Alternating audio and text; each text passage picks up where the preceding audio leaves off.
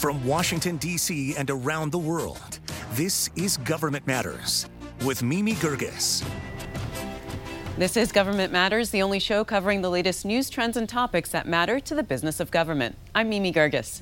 The Biden administration has a new national strategy on advancing gender equity and equality. The administration will work on 10 priorities related to gender equity. The priorities center on economic security, health, education, climate change, and more. A recent fact sheet says this strategy is a government-wide responsibility and that implementation will require leadership involvement across all federal agencies. The Office of Management and Budget will lead implementation efforts and track the progress of achieving the White House's goals.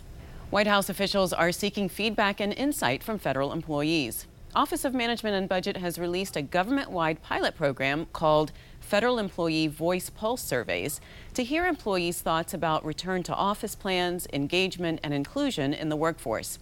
These surveys will go out about every 2 months and include 3 to 4 questions each.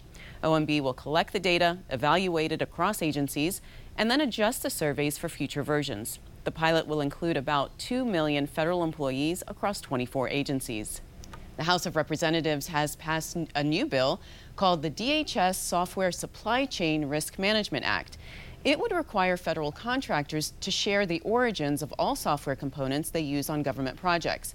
The bill would also require contractors to include certification that there are no security risks and a plan to resolve any detected issues. The bill passed 412 to 2 and will now move to the Senate.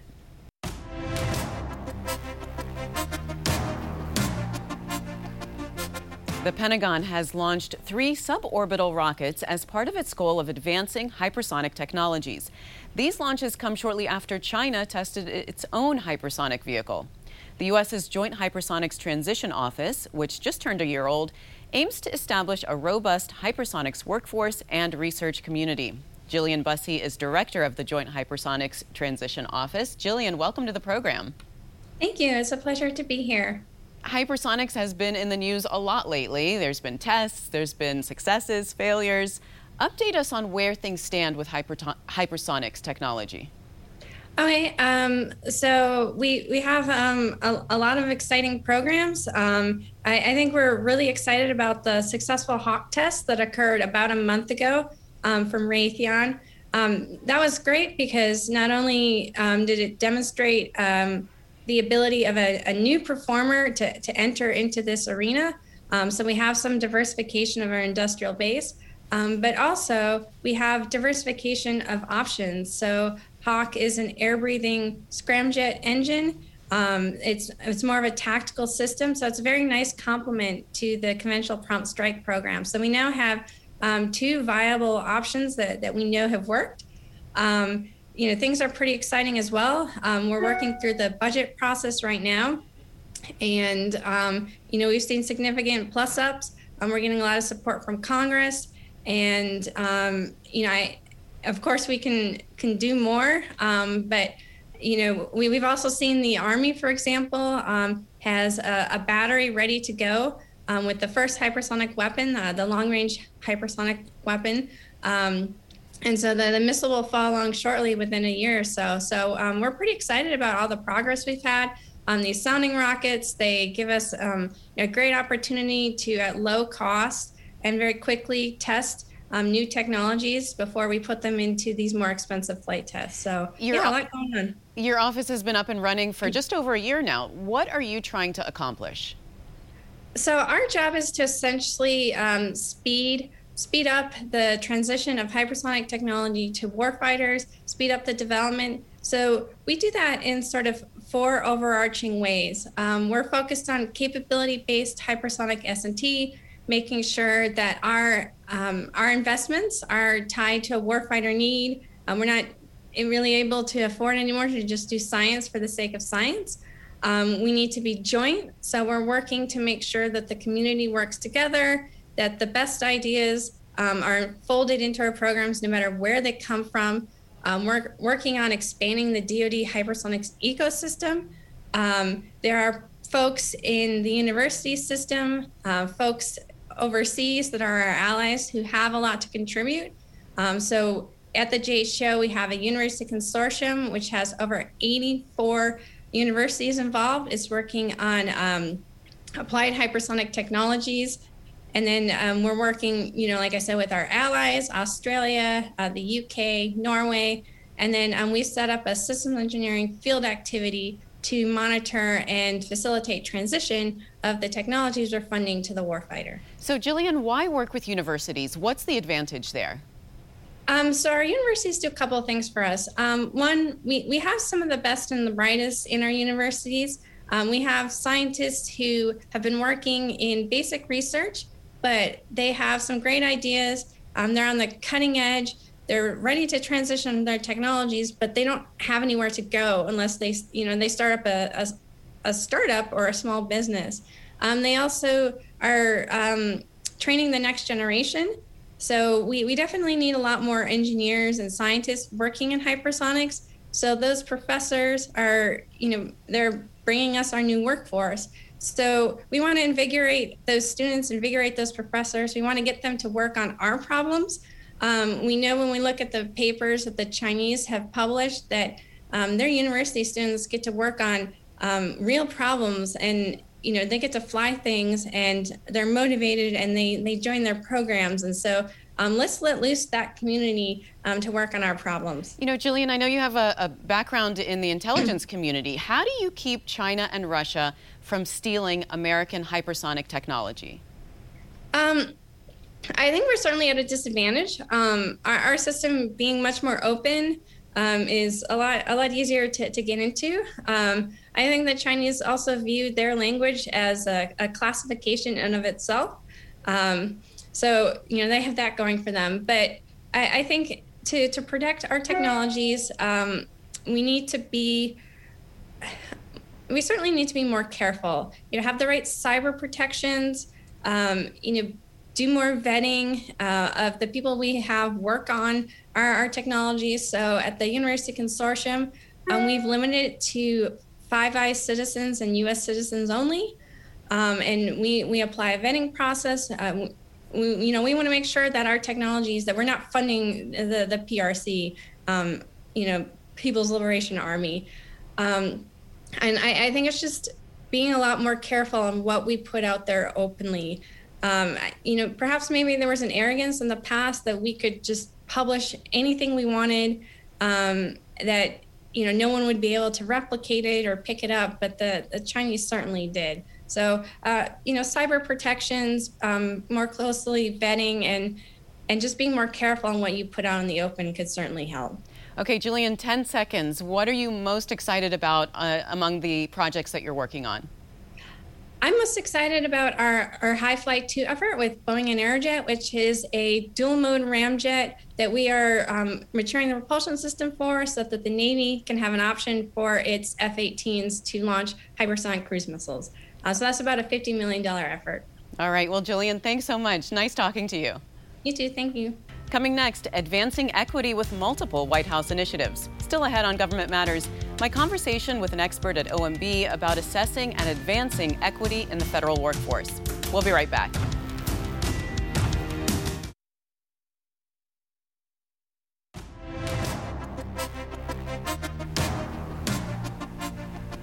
Equity initiatives for the Biden administration focus externally on services to the American public and internally on the federal government workforce. Having multiple executive orders to address issues of equity is extremely helpful. That's according to Kimberlyn Leary. She's a senior equity fellow at the Office of Management and Budget and a senior vice president at the Urban Institute. Kimberlyn, welcome to the program. Thank you, Amy, for having me. Delighted to be here. So there are now 2 executive orders from the president regarding advancing equity and inclusion. Outline what they are for us and what the administration is trying to accomplish. Of course. So the Racial Equity EO is the very first executive order signed by President Biden, and it affirms the importance and responsibility of government delivering effectively and equitably to the American public. And so that executive order focuses on government agencies delivering equitable outcomes in the services, programs, and other activities that they offer. What's important about this executive order is that it tasked both the Domestic Policy Council and the Office of Management and Budget, where I sit, with supporting agencies to do two main things. The first is to stand up an equity assessment of programs and services and other activities to determine if there are barriers to equity. And the second thing it asks all agencies to do is to identify action plans that will help to close gaps and mitigate barriers. The other executive order on workforce is equally important but very distinct. Now, what it focuses on and affirms is that the federal workforce should reflect the diversity of the American public. So the Workforce EO asked agencies to systematically embed equity and diversity, inclusion, accessibility, and in some frameworks, belonging into all of the processes that go into recruiting and hiring and promoting within the federal workforce. So Kimberlyn, yes. Sorry to cut you off, but do you see this as a positive to have two executive orders, or is this more of a burden on federal agencies? I think it's a tremendous opportunity, because what's really required is to build up what we call muscle memory. And the work and capabilities that are needed to advance equity in the workforce are different from, but related to, those that are required to advance equity and outcomes. So what agencies are doing through these two executive orders and a portfolio of others that also include equity is building up that muscle memory and building up their capabilities for equity. So let's talk about your recommendations then for agencies to assess equity within their services to the public. Sure. So the executive order calls for several things. First, for agencies to create an equity team, not just of the coalition of the willing, but with particular differentiated roles like evaluation and data and other roles that we know bring capacity to equity assessments. The second thing is for agencies to engage in broad-based stakeholder conversations so that their work and the insights of stakeholders is represented in this effort. And third, because developing this muscle memory requires an investment in people and in new knowledge, we've stepped up an equity learning community and have delivered well over 30 executive education style modules to the federal workforce. And what about internally for the workforce and their hiring procedures and also retention policies? So that's a very important part of the Workforce EO, and it rests on several pillars. The first of these is that accessibility is paramount, and we want to make sure that the federal workforce is accessible and that there are opportunities for those with disabilities. The second is the Workforce EO includes the first comprehensive approach to sexual harassment and other forms of harassment in the workforce. And this EO also affirms the importance of the federal government being an employer of choice for LGBTQ individuals and offers pathways for those who are formerly incarcerated. I think another critical part of this workforce, and this goes to the early career folks, is to reduce the reliance on unpaid labor, unpaid internships, so that those who come from low income backgrounds or first generation Americans can also explore public service at an early phase in their career, and that often sets the stage for joining the federal workforce later on. So, Kimberlyn, what do you think is the best way to ensure that any gains in equity aren't just short-lived and actually continue into the long term past the current administration? Exactly. So we use two metaphors here. We talk about the sprint activities, the things that agencies can do now with their equity assessments or known barriers and try to address those. But the long-term work, we use the metaphor of a marathon, that it takes stamina, it takes planning, and it takes then execution over time. And to do that work, the most important opportunity we have is to build equity into the normal way in which government works. So it's a little wonky, but one of the most exciting dimensions of both EOs is how they include equity in things like agency priority goals, strategic planning, agency learning agendas, and budget templates. This is what will make equity something that is just a regular and comfortable way of addressing equity going forward. All right. Well, Kimberlyn, thanks so much. Nice talking to you. Coming next, DoD continues to boost spending for technology advancements. Straight ahead on Government Matters, tackling risks of interoperability before the programs get too far ahead. We'll be right back.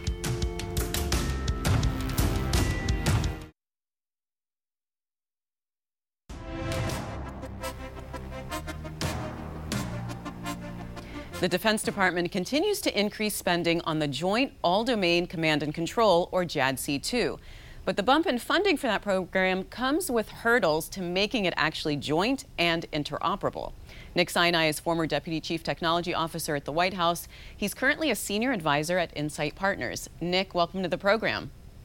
Hey, Mimi. Great to see you again. What are the interoperability issues that JADC2 has, and how could things get worse in that respect? Well, let's just set some context for your viewers here.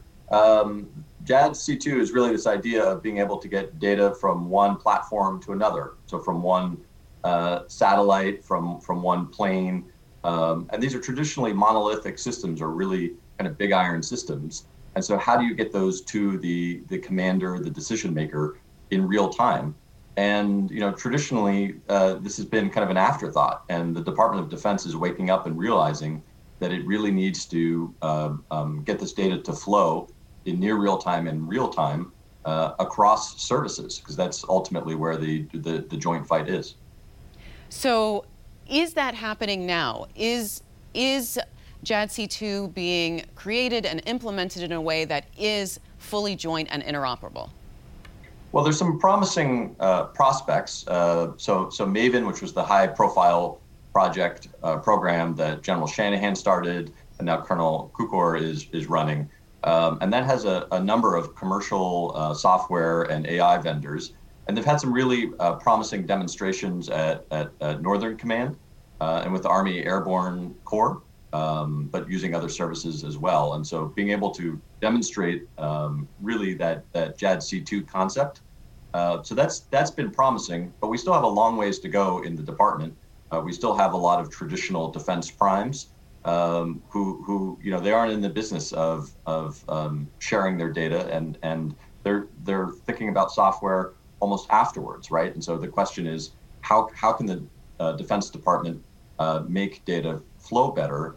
And one of the ways that they're going to do that is fund additional investments in JADC2. And so that's both at the service level. So you see a number of programs in the Air Force, ABMS. You see convergence and overmatch in the Army and Navy.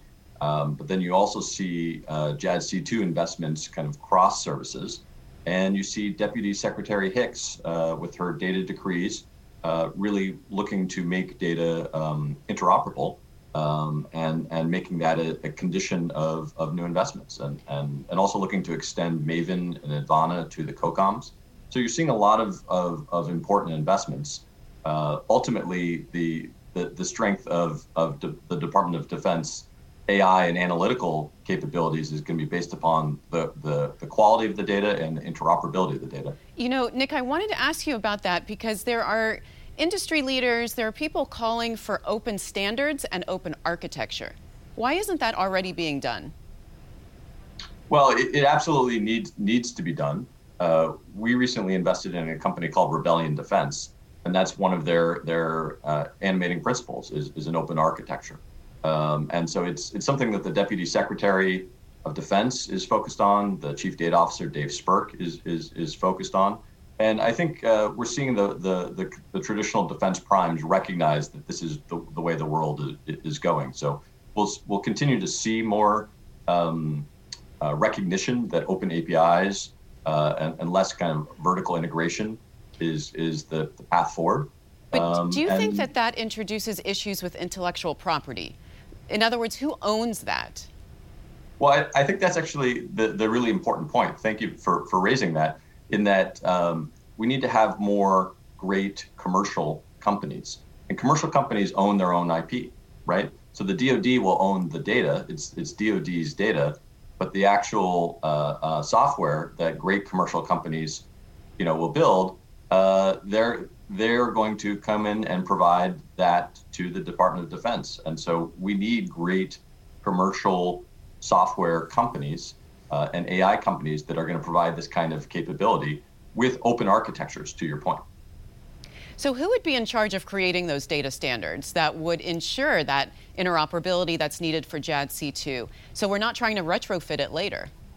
Yeah, so ultimately this is the Joint Chiefs and the Chief Data Officer both have important roles in fostering those open data standards.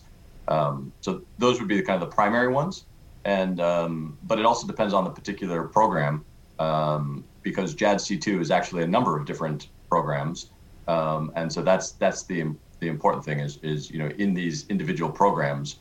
Are they buying vertically integrated capability, or are they really enforcing open architecture as they procure and continue to procure great software? Because that's the point, is it's not just once and done. These things change over time. You mentioned there's been increased investment in JADC2. Where do you think that money should go towards? What's the highest priority? I think the highest priority is capabilities that can be fielded today, because the real innovation here is going to be what operational commanders do in the field. And so that's what we've seen with these recent exercises in Scarlet Dragon and Northern Command. And so you want to be able to take the kind of real-time sensing from satellites and other sensors that we have around the world, and you want to be able to use that kind of data information in real time. But you want the commanders to innovate on new ways to do things, because the adversary is not going to kind of fight the war from 50 years ago. So you need that kind of innovation in the field, and the more that we can actually field capability and continue to test it and try new things, not just the technology but also kind of the way that they do their exercises, I think that's where the magic is going to be. All right, well, Nick, we'll leave it at that. Thank you so much for joining us. If you miss an episode of Government Matters, it's on our website at govmatters.tv. And don't forget, you can find every episode of our program on YouTube. Hit the subscribe button to see all the videos we post.